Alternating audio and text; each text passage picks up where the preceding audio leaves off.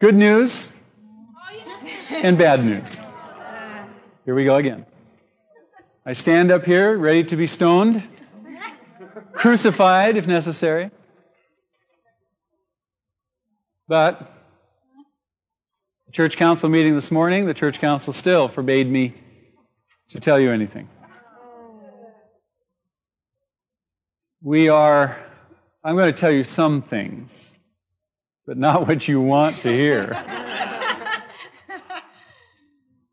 We are operating on several different fronts simultaneously in order to expand our scope of ministry in terms of a physical plant in this church. We're operating with the city continuously. We have a very important meeting Thursday. Be praying for next Thursday. We are operating with our denomination. I was there last Tuesday downtown and spoke with them about financing, funding, and they told me that there would be no problem in financing any new additional purchase that we might want to make. I also asked them for a $500,000 gift. They choked on that. But I believe that was an instruction to me from the Lord to go to them and tell them that God wanted them to partner with us in this project that way. So be praying also about that. We will need several $1 million if all comes to pass. We have $1.2 million saved up right now. That's a dent in what we'll need. So we're operating on several fronts, and at almost any moment something could break loose.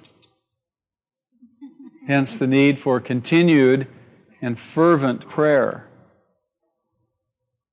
I ask for your prayer continuously, and it's very, very important, because without prayer, nothing is going to happen. Believe me, nothing is going to happen. And nothing has been happening because I'm convinced we have not been praying as we ought, and because there has been other situations, other issues arise, of which I will try to point out tonight. I want to talk to you out of the book of Nehemiah tonight. We're going to bypass Romans for a week or so, and I want you to turn to the book of Nehemiah in the Old Testament.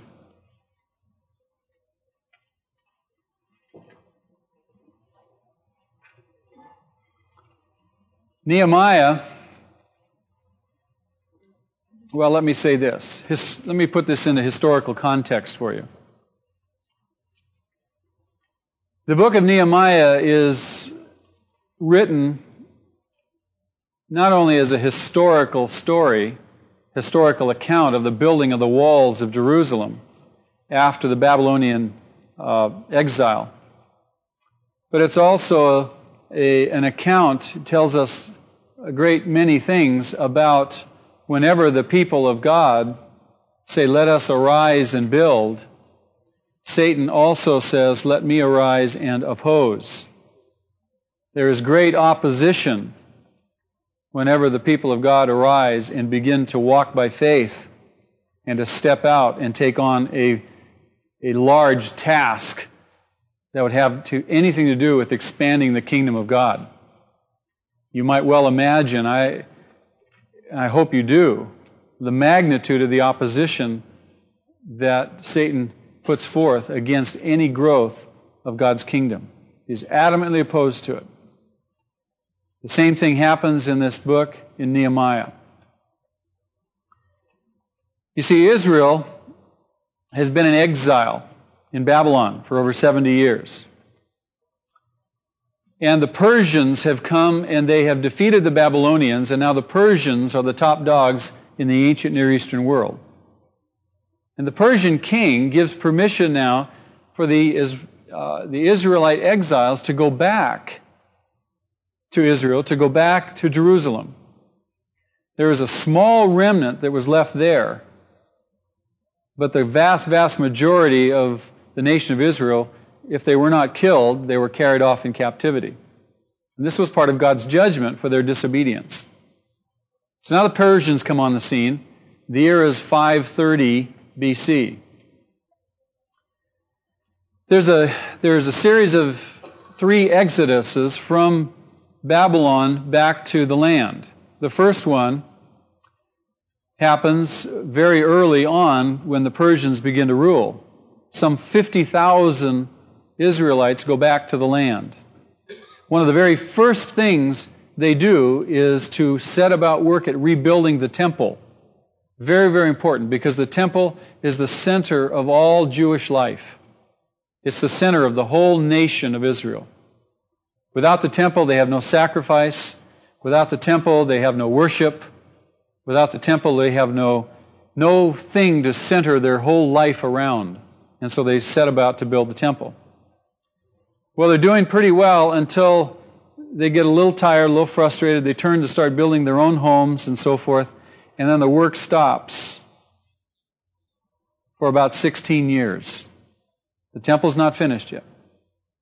God causes 2 prophets, Haggai and Zechariah, to arise in their midst and to sternly chastise the people that they need to set about and rebuild, finish the temple. And it's finished within about 4 years. Nothing else happens in the city. The people settle down to their own lives for about another 60 years. The second exodus now back to the land is led by the priest Ezra. The book in the Bible, Ezra, just before Nehemiah, carries his name. Ezra brings another large group of people back to the land. And he comes and he finds the people dull, uninterested, they've forsaken the law. And so Ezra begins a big process of renewing the people, renewing the law, getting the worship and the sacrifices back into order. Several years now after Ezra has appeared on the scene, we have Nehemiah. And at this point, that's where I want to begin. You have some historical background as to the restoring of Jerusalem. And now we turn to the book of Nehemiah, and we hear from Nehemiah his own testimony. This is autobiographical, and there are some lessons here for all of us to understand with respect to the building up of God's kingdom. That's what we are dealing with. And we can learn from what Nehemiah has to say. We're told that the words of Nehemiah, these are the words of Nehemiah, the son of Hakaliah. In the month of Kislev, in the 20th year, while I was in the citadel of Susa, Hanani, one of my brothers, came from Judah with some other men. And I questioned them about the Jewish remnant that survived the exile and also about Jerusalem. What was the state of affairs back in his homeland? And they said to me, those who survived the exile and are back in the province are in great trouble and disgrace. The wall of Jerusalem is broken down and its gates have been burned with fire. Now, the Babylonians had done that nearly 80 years prior, 90 years prior. Actually, even before that, for the 70 years of exile. So about 150 years earlier. The wall of the city had not been rebuilt. The gate was burned. They needed that wall for protection from all the people that lived around them. And they lived in great fear. They were very timid because they had no protection. And so they were in disgrace and in great trouble. Nehemiah says in verse 4, when I heard these things, I sat down and wept. For some days I mourned and fasted and prayed before the God of heaven. So right away there is a burden on his heart for Jerusalem, for his people, indeed for the kingdom of God. That the kingdom of God be built up. That's the whole story. That's the whole theme of the building up of the walls. It's a picture of the building up of the kingdom of God. And whenever the kingdom of God is not being built up, it is subject to great attack. It is in disarray. There are problems, and the church undergoes great disgrace. Are you with me? Hence the need constantly for the church to be focused on building the kingdom of God, on building up the walls, so to speak.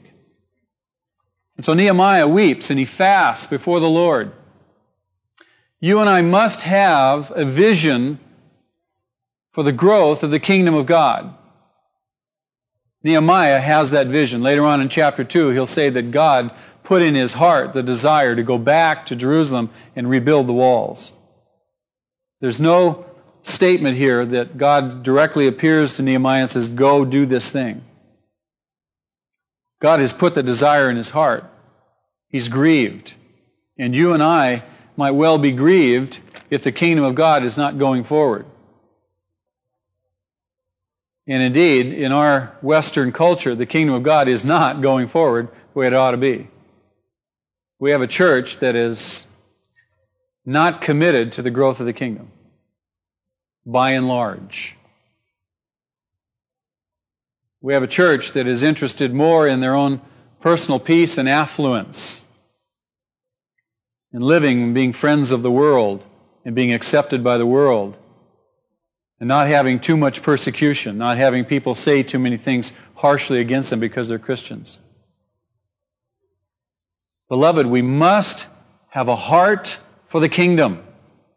I can't say that strongly enough. And that heart for the kingdom must be reflected somehow in tears and weeping and fasting, in prayer. Oh God, that your kingdom might grow, that your kingdom might go forward. Does that make sense? Now listen to his prayer. We can make this our own prayer.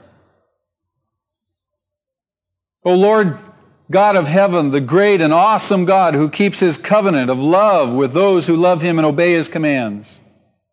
Let your ear be attentive and your eyes be open to hear the prayer your servant is praying before you day and night for your servants, the people of Israel. So are we praying day and night for the church? Are we interceding every day and every night? We're saying, oh God, strengthen your church. Strengthen your people. I confess the sins we Israelites, including myself and my father's house, have committed against you. We have acted very wickedly towards you. We have not obeyed the commands, decrees, and laws you gave your servant Moses. Remember the instruction you gave your servant Moses, saying, if you are unfaithful, I will scatter you among the nations. But if you return to me and obey my commands, then, even if your exiled people are at the farthest horizon, I will gather them from there and bring them to the place I have chosen as a dwelling for my name. They are your servants and your people, whom you redeemed by your great strength and your mighty hand. O Lord, let your ear be attentive to the prayer of this your servant and to the prayer of your servants who delight in revering your name. And then he prays that God would give him favor in the eyes of the Persian king. 4 months pass by. It's in his heart to go to Jerusalem. He has a vision to go to build up the walls of the city. But he has a dilemma on his hands. The Persian emperor, the Persian king. You see, whenever you were in the king's presence, your countenance had to be smiling. You had to be joyful. You could not be downcast, nor could you go to the king and address him unless he first addressed you. So Nehemiah could not go to the Persian king and say, "Oh king, would you let me go to Jerusalem?" Because that meant certain death. That's how much the king was revered. Now, Nehemiah was the cupbearer. He had position in the Persian court there. And so he prays, God, give me favor with this man. 4 months pass by. He continues his prayer. He continues waiting. And then one day in the presence of the Persian king, the king addresses him and he says, "Why do you look so sad?" Now that's cause for death. And Nehemiah tells him that he would like to go to Jerusalem. He'd like to build up the walls, that his people are in danger and disgrace, and would the king ever so graciously allow him to go? And astoundingly, the king says, "Well, how long would you be gone?" And Nehemiah says, "Oh, just a short while, as long as it takes to build the walls." The king gives him permission to go. Unheard of. Absolutely unheard of. And not only that, Nehemiah asks for letters of safe passage. He asks for letters of recommendation, and he asks for some supplies to build the walls and the gate up. And guess what? The king grants them all. God's hand was in all of it. But I believe it was because this man had a heart for the work. He wasn't just an interested party. He wasn't someone who just heard the news and said, "Well, okay, I'll throw a prayer up now and again, and I'll kind of get behind it a little bit." But this man was behind it. He had a vision for God's kingdom, and God moved powerfully in the heart of the king of Persia. Proverbs 21 tells us that the heart of the king is like channels of water in the hands of the Lord. He turns it whichever way He wishes. Isn't that encouraging? Absolutely. There's so much that can happen when people get serious about the kingdom, when people get serious about prayer, when people get serious about God's purposes. We are blessed with the curse of wealth. Do you know that? In our country. We are blessed with the curse of abundance. There's so much around us that eats away at our time and our energy and our resources that we barely have time to make it to church. Have you ever found that to be true? You say, "Oh man, I got these things to do. I can't get to church." Or I haven't been to mini church in about 6 weeks. I got to go because I've had all these other things I had to get done. I meant to get up and go pray this morning, but I had these other things I had to be attended to. Are you with me? You hear what I'm saying? This is nothing new, right? This is nothing new. We all face this, every single one of us. This man has a heart for the work. In chapter 2, verse 11, Nehemiah says, "I went to Jerusalem, and after staying there 3 days, I set out during the night with a few men. I had not told anyone what my God had put in my heart to do for Jerusalem." He had not told anyone. He had a vision, and he's going to seek out now. He's been in Jerusalem 3 days. And he goes out this third night, and he's going to survey the damage to the wall. You read the rest of the account, and he moves around the wall, and in some places he has to actually get off his horse and walk through because the rubble and everything is such a mess. He had a vision. Some 4 years ago, God gave me a vision. A vision for this church and a vision for the kingdom here. He gave me a goal to work towards. He didn't speak to me audibly. But He gave me a goal. He gave me a figure to work towards in terms of growing this congregation, growing this church. When the transition between Ralph Moore and I took place, as Ralph left after pastoring this church for 12 years, and this next month, May, I will have been the pastor 5 years officially. Amazing. We're still here. Amen. Still here. Testimony to God's grace. We had an average weekend attendance of some 1,200 people. We have mushroomed to well over 2,000 people on an average weekend. Over a year ago, we were pushing 2,400 people. We planted about 7 or 8 churches in the last year and a half. And that depleted our ranks some. But we are at a place of sociological strangulation. What does that mean? Well, it means you can't get any more people in here. Well, you look around and you see a lot of empty chairs. This is Saturday night. There's some 300 people in here tonight. This congregation is bigger than 95% of the churches in America. Do you know that? This service alone. This service alone is numbered in the top 1% of the churches in America in terms of attendance. 300 people. Saturday night is not exactly your prime hour for attending church, is it? Yeah. For some people. Debbie, for some people it is, yes. But I mean, this congregation keeps growing. How many were here when we first started the Saturday night service? A handful of you. It was just a few people right in the front. And week after week, year after year, it continues to grow. It's astounding. We have 5 weekend services, not counting Sunday night. But you see, we're limited in terms of a couple of things. Our parking and our children's facility. If more people would carpool, we get more people in the building. If we use buses, we get more people in the building. But we have a parking problem. And now, there's even going to be restrictions in terms of the number of people we can fit in the building if we don't have enough adequate parking places. So we've got some dilemmas. And so my question to God was, well, God, if you want this many people, we're going to have to do something here. And He said, yes, I know.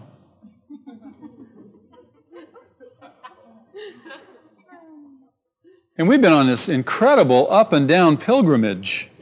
Most of you have been along for the ride with us. You know what I'm talking about. You say, well, are you sure God said 5,000 people? I went back and reevaluated that. I was thumbing through some old church council minutes about 3 or 4 years prior to my taking over from Ralph as the pastor of Hope Chapel.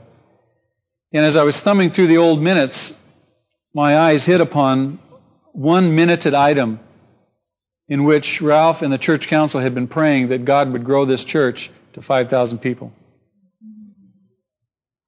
by the end of the decade, 1980s. And I saw that, and my jaw dropped, and I went, whoa. Okay, God, I won't question you anymore. So God has given us a vision, just like He gave Nehemiah a vision. And Nehemiah surveys the scene. We surveyed the scene. There's much work to be done. Follow along with me. In verse 17, after he has surveyed the walls, the condition of them, then I said to them, you see the trouble we're in? Jerusalem lies in ruins, and its gates have been burned with fire. If you closely survey the need of our church, you will see the trouble we're in. We cannot fulfill the Great Commission, as I believe we're called to fill it, unless we expand our tent, unless we get more room, unless we get certainly more parking, more places to put cars. That's a primary concern right now. He said, do you see the trouble we're in? Jerusalem lies in ruins, and its gates have been burned with fire. Come, he says, let us rebuild the wall of Jerusalem, and we will no longer be in disgrace. And so he urges the people now to participate in the building up of the wall, which is symbolic of the building up of the kingdom. Now I want you to notice their reply. They replied, let us start rebuilding. And so they began this good work. Now, whenever the people of God say, let's arise and build. As I said earlier, Satan says, let me arise and oppose. And God allows it for a number of reasons. And we have had terrific opposition from all quarters. And I want to show you some of the opposition in Nehemiah's case, and you can make some parallels. Verse 19, as soon as the people arise to begin to do the work, Sanballat the Horite and Tobiah the Ammonite and Geshem the Arab heard about it. They mocked and ridiculed us. What is this you are doing? They asked. Are you rebelling against the king? I answered them by saying, the God of heaven will give us success. We, his servants, will start rebuilding. But as for you, you have no share in Jerusalem or any claim or historic right to it. Now remember, these men and their peoples had been ruling the land and living in the land while the Israelites were off in captivity for that 70 years. And then when they'd come back, the people had rebuilt the temple, they rebuilt parts of the city of Jerusalem, but they never rebuilt the wall. And so they were always still at the mercy of these outside nations. And these outside nations claimed the land for themselves. Just like Satan claims this land for himself. He claims people for himself. Jesus says an astounding thing in the 11th chapter of Matthew. He says, the kingdom of God is taken hold of by forceful men.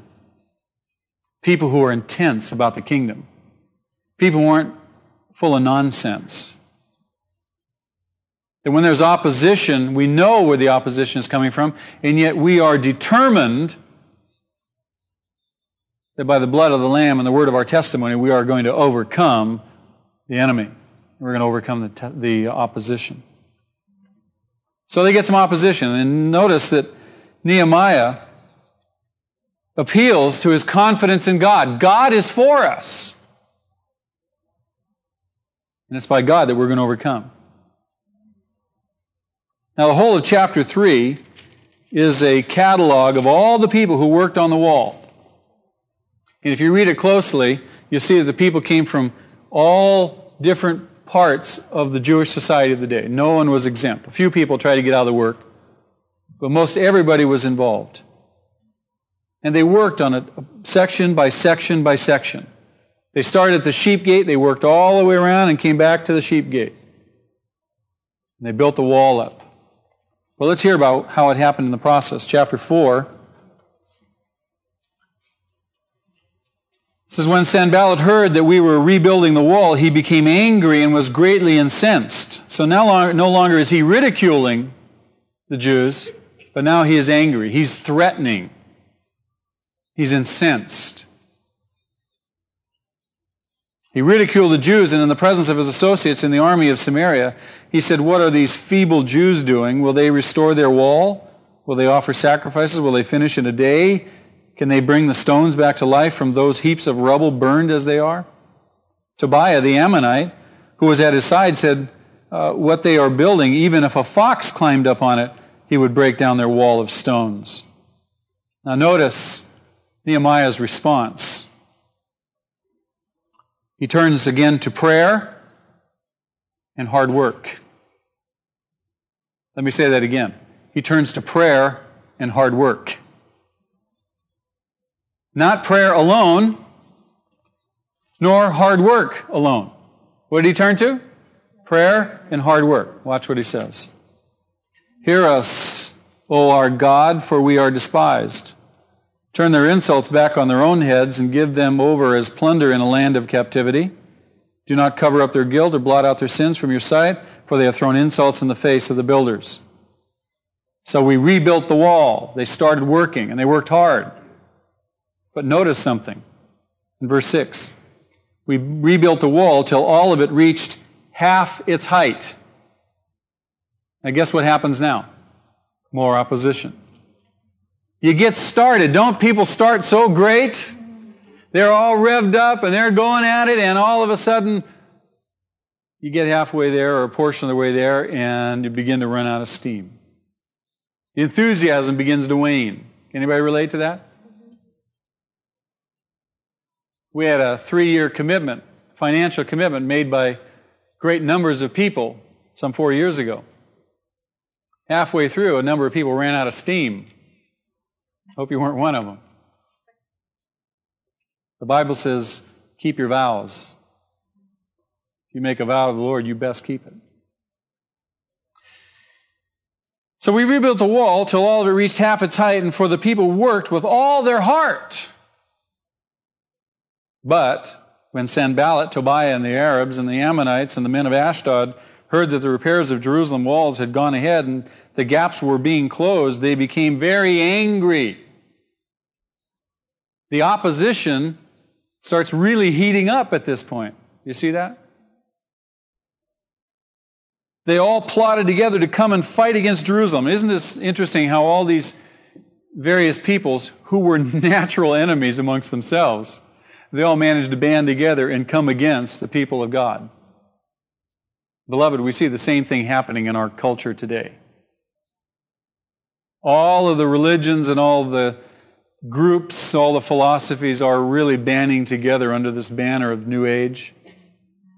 You know what they're targeting? Christianity. They say if we can wipe out Christianity, we've got it made. The same things that went on then are going on today. And if we are not awake as a church, if we're not vigorous as a church, if we're not praying as a people of God, the walls will not be built and we will be despised and disgraced. You with me? I hope so. You have kids. Your kids' futures are really at stake. I got an 8-year-old little boy. Hardly any of the kids that he knows around our neighborhood know who Jesus Christ is, except that he would be telling them. Astounding to me, the godlessness of our society.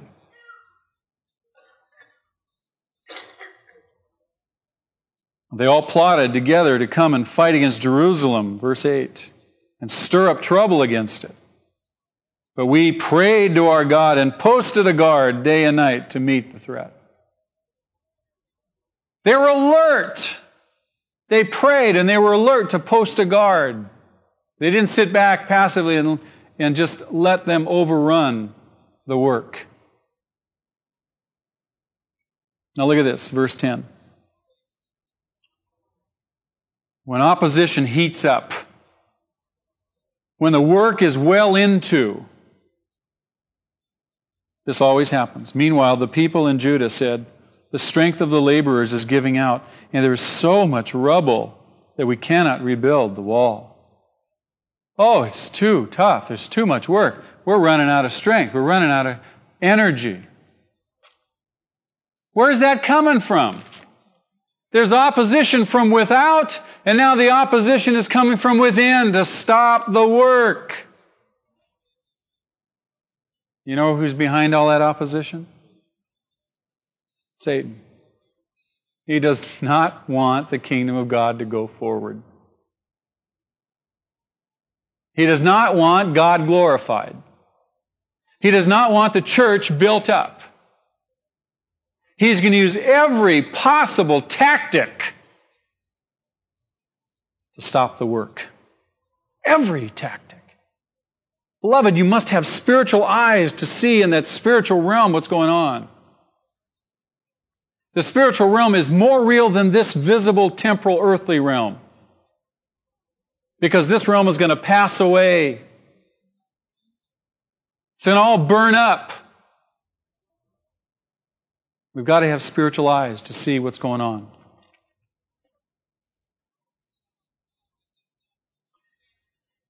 And so discouragement hits inside the camp, and we've had that. I've experienced great discouragement over our building program. People have come to me because we've not made any progress. They've come and they said, gosh, maybe it's not God's will for us to grow. I said, don't you dare say that. We have a mandate to advance the kingdom, do we not? And there are too many passive pastors, too many passive churches who are not aggressively, powerfully taking hold of the kingdom and advancing it.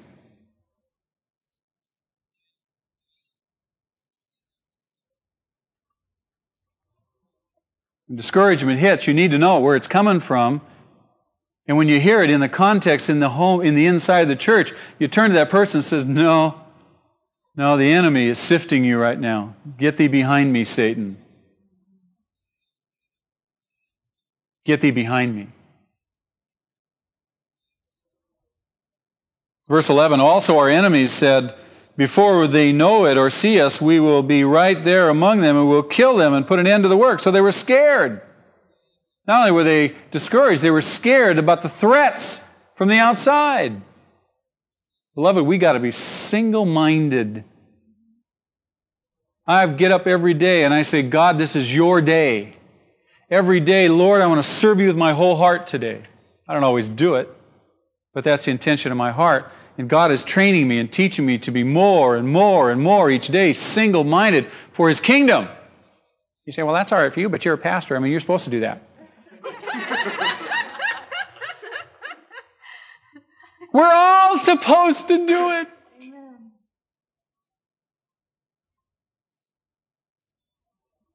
This time tonight's a pep talk for you to get back out on the field in the next half. And go get them. Go get them. Give them heaven. I mean, really give them heaven. And don't let anybody or anything stop you from giving them heaven. But the people are scared. The work is slowing down. It's halfway there, and they're really discouraged. Now look at this, verse 12. And then the Jews who lived near them. Now we have visibility of people who are friendly with the world. These Jews are the ones who live near Sanballat. They live near Tobiah. They're friendly with the world. These guys come along who are just like the people who are peripheral in our church, who come along and they really don't have a heart for the work. They haven't caught vision. They don't see the kingdom the same way you see it. But they're very friendly with the world, and they say, well, maybe we better not upset the apple cart. Maybe we better not cause any trouble.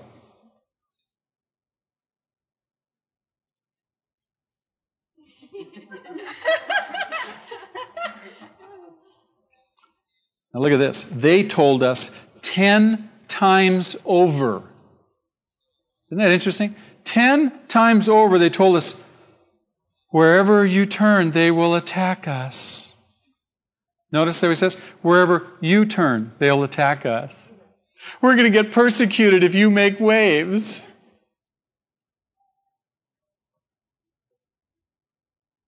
And then Jeremiah says, therefore I stationed some of the people behind the lowest points of the wall and exposed the places, posting them by families, their swords and spears and bows. And after I looked things over, I stood up and said to the nobles, the officials, and the rest of the people, don't be afraid of them. Remember the Lord who is great and awesome. And fight for the next generation. You see what he's saying? That's what God has said to us. He says, fight for the next generation. We have an incredibly growing youth ministry, and our children's church is jammed with kids. The whole next generations of Christians in the South Bay. Isn't that exciting? And it's up to you and I to fight for them. He posts all the people with weapons, and they go on and they complete the work of building the wall, but each man has a weapon as his land mortar. As we go on with the work, we carry out our weapons. You know what those weapons are? Ephesians chapter 6. We're involved in spiritual warfare, beloved, and Paul gives us the weapons to use as we put on God's armor. The sword of the Spirit. Praying in the Spirit. Righteousness. People of truth. Not people who are passive and timid and disobedient. You remember the account of Joshua? I mean, if you read the Old Testament, it's over and over and over. It's God's kingdom moving, taking more territory, taking more ground. Joshua, do you remember the famous account? They were getting ready to move into the promised land. For so long it had been promised. And now they're on the very verge to get to move in and take the land. Jericho was the first city. They obeyed God right down to the last detail. He told them, you take Jericho this way. And they did it exactly as He said. Didn't vary one little iota. And on that last day when they shouted, the walls came down and they took Jericho just as God said they would. The next city on the agenda was Ai. Little tiny hill town. Hardly worth even noticing, but it was the next one to be taken. They figured we can do this with our eyes closed. They sent a little small troops up there, small number of troops up to Ai. And they got roundly wiped out.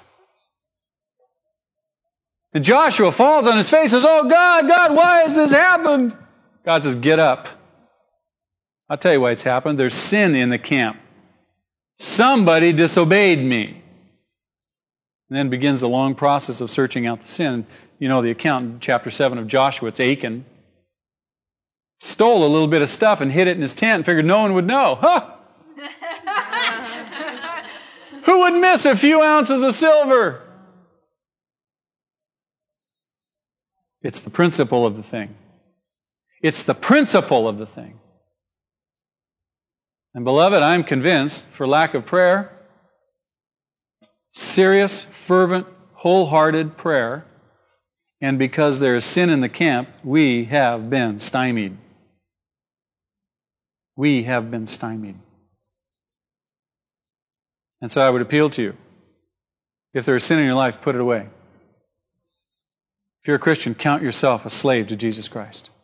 A slave to obedience, a slave to righteousness. Take off the old grave clothes.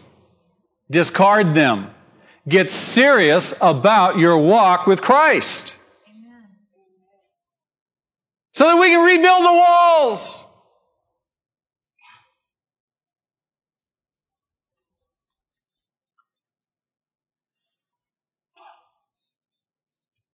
In chapter 5,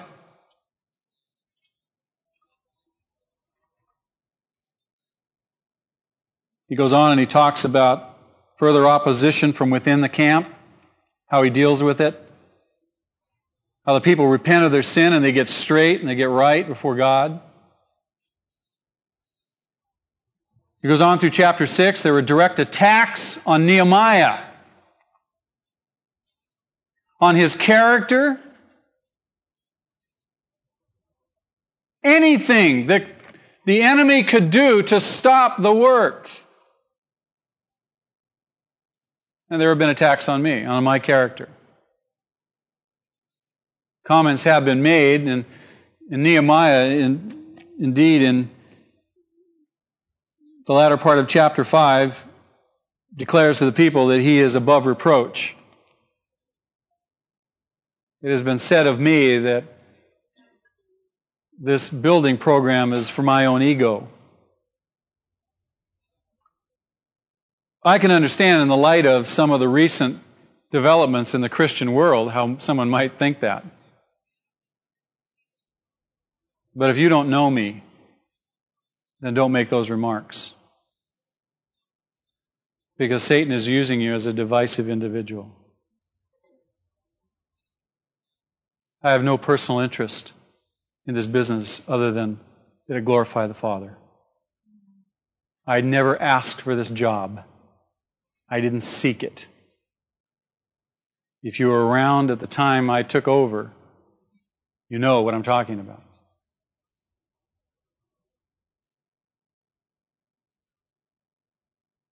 We need a consensus in our church. We need a consensus in our church about the kingdom of God and about our need to pray and work hard to expand the kingdom. Beloved, you and I must grow spiritually. We must put His purposes first. When Jesus taught the disciples how to pray, He said, the next thing you pray, after you praise and glorify your Father who's in heaven, then you say, your kingdom come and your will be done. That's the priority. We must have a consensus. If we have no consensus, when Nehemiah turned to the people and he said, let's go, they said, yes, let's do it.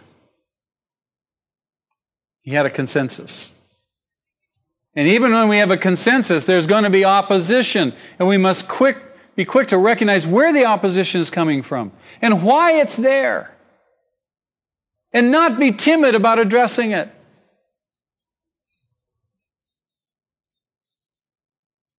Be fervent in our prayers. Oh God, go before us. Make your way straight. Strengthen your servants. And we must repent of sin.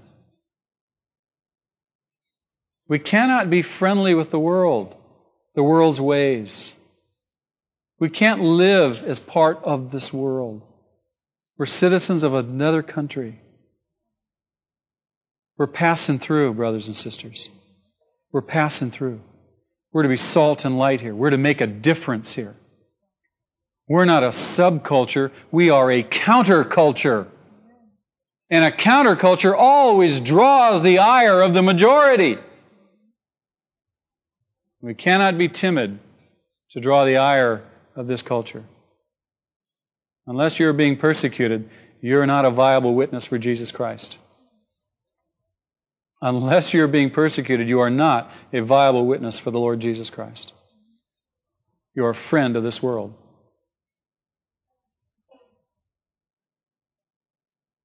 We need a consensus. Without a consensus, we go nowhere.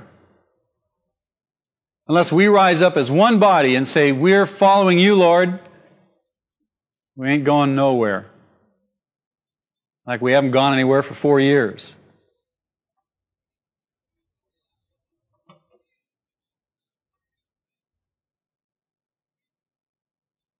Anybody ever saved for anything? Saved for a new dress or car or a house or something? We're saving for a house. We're saving for a house. We're trusting by faith. You say, well, gosh, we haven't seen anything happen. Doesn't matter. We're saving for a house and we're walking by faith and we're growing up spiritually and God's going to give us the house. Amen. But we got to be ready to move when He gives it to us. I don't know where that house is going to be. I don't know what it's going to include. I have some hopes and some ideas and some dreams, so do you. But I don't know where it's going to be. But we're saving for a house. Any of you who have ever bought a house, you know what it's like. You start saving. You want a house. Your family's getting bigger. You need more bathrooms. You need a bigger garage.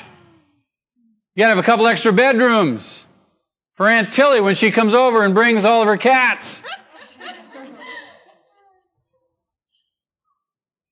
So we're saving for a newer house, a bigger house. When you were saving for your house, you went out and you looked here, you looked there, the whole place. You didn't know where your house was going to be. You had some ideas where you'd like it to be, but you didn't know where it was going to be. But you kept saving. You kept saving because you knew that day that house opened up, you wanted to be ready. Right? And you were single-minded about it, weren't you? I mean, you need beans and potatoes to put away those couple dollars extra. You're single-minded. I want to call you to a commitment.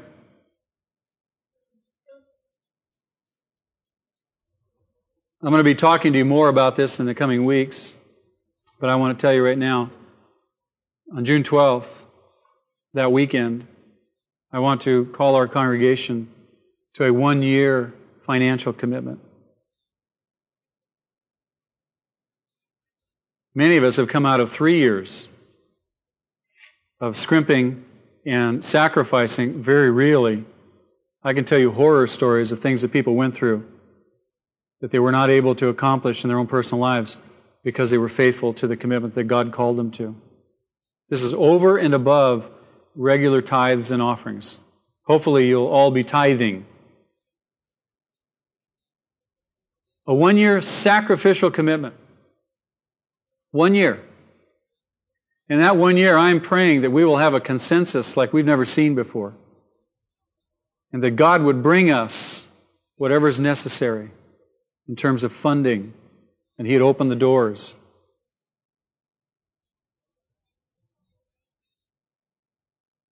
When we give our money to God sacrificially, that's when we can be pretty assured that God has our heart. Paul tells the Corinthian church that the Macedonians gave, but before they gave, out of their abundance of poverty, they first gave themselves to the Lord. And then they gave themselves to Paul, and they gave out of the abundance of their poverty. We're not going to move ahead until we have a consensus in our church. Nehemiah couldn't move until he had a consensus of the people. That consensus came through prayer and repentance and good old hard work. And people with a vision for the kingdom of God. I want you to look at one more passage about what he says. And it's the 15th verse of chapter 6. He says, "So the wall was completed on the 25th of Elul in 52 days. And when all our enemies heard about this and all the surrounding nations saw it, our enemies lost their self-confidence because they realized that this work had been done with the help of our God." Isn't that wonderful? We're called to be a light in this community. It's my prayer daily that God not take away our lampstand, that we continue to be a light in this community. But He's not going to continue to allow us to be a light unless we get serious about His kingdom, unless we're willing to sacrifice. So I ask you to pray. I ask you to pray like you've never prayed. Oh God, show me, lead me, speak to my heart. Give me a vision for your kingdom. Give me a hunger for your purposes. And Lord, prepare me to give of my financial substance sacrificially. Not conveniently, sacrificially for 1 year. 1 year. When David was going to build the temple, a piece of land was offered to him, and he says in 2 Samuel chapter 24, verse 24, Araunah was going to give him the land, and David said, "No, I want to buy it. I want to pay top dollar." He says, "For I will offer no sacrifice to my God that costs me nothing."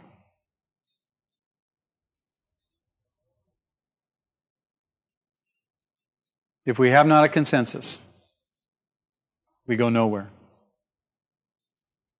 And we pull back and we stagnate.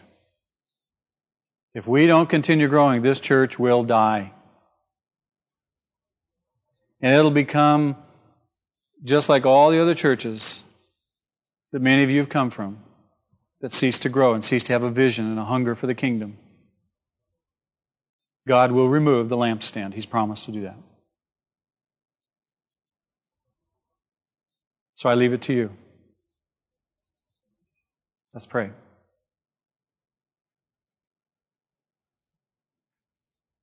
Father, we pray with Nehemiah that you would go before us, that you would rebuke the enemy, and Lord, that you'd stir this great people. Father, you convict us of our sin, of our unrighteousness. that we might put it off, that we might have no more to do with it, that we no longer just fiddle around in the kingdom. Lord, we need a powerful outpouring. We need a powerful visitation of your Holy Spirit in our lives. Lord, bless us, I pray. Strengthen us in every respect, that we might live our lives for your great glory, in your kingdom, and your purposes. Lord, you might say to us, well done, thou good and faithful servants. We love you tonight, O Lord. Holy Spirit, fill us now, I pray. We worship you, and we submit to you. For Christ's sake, in Jesus' name, amen.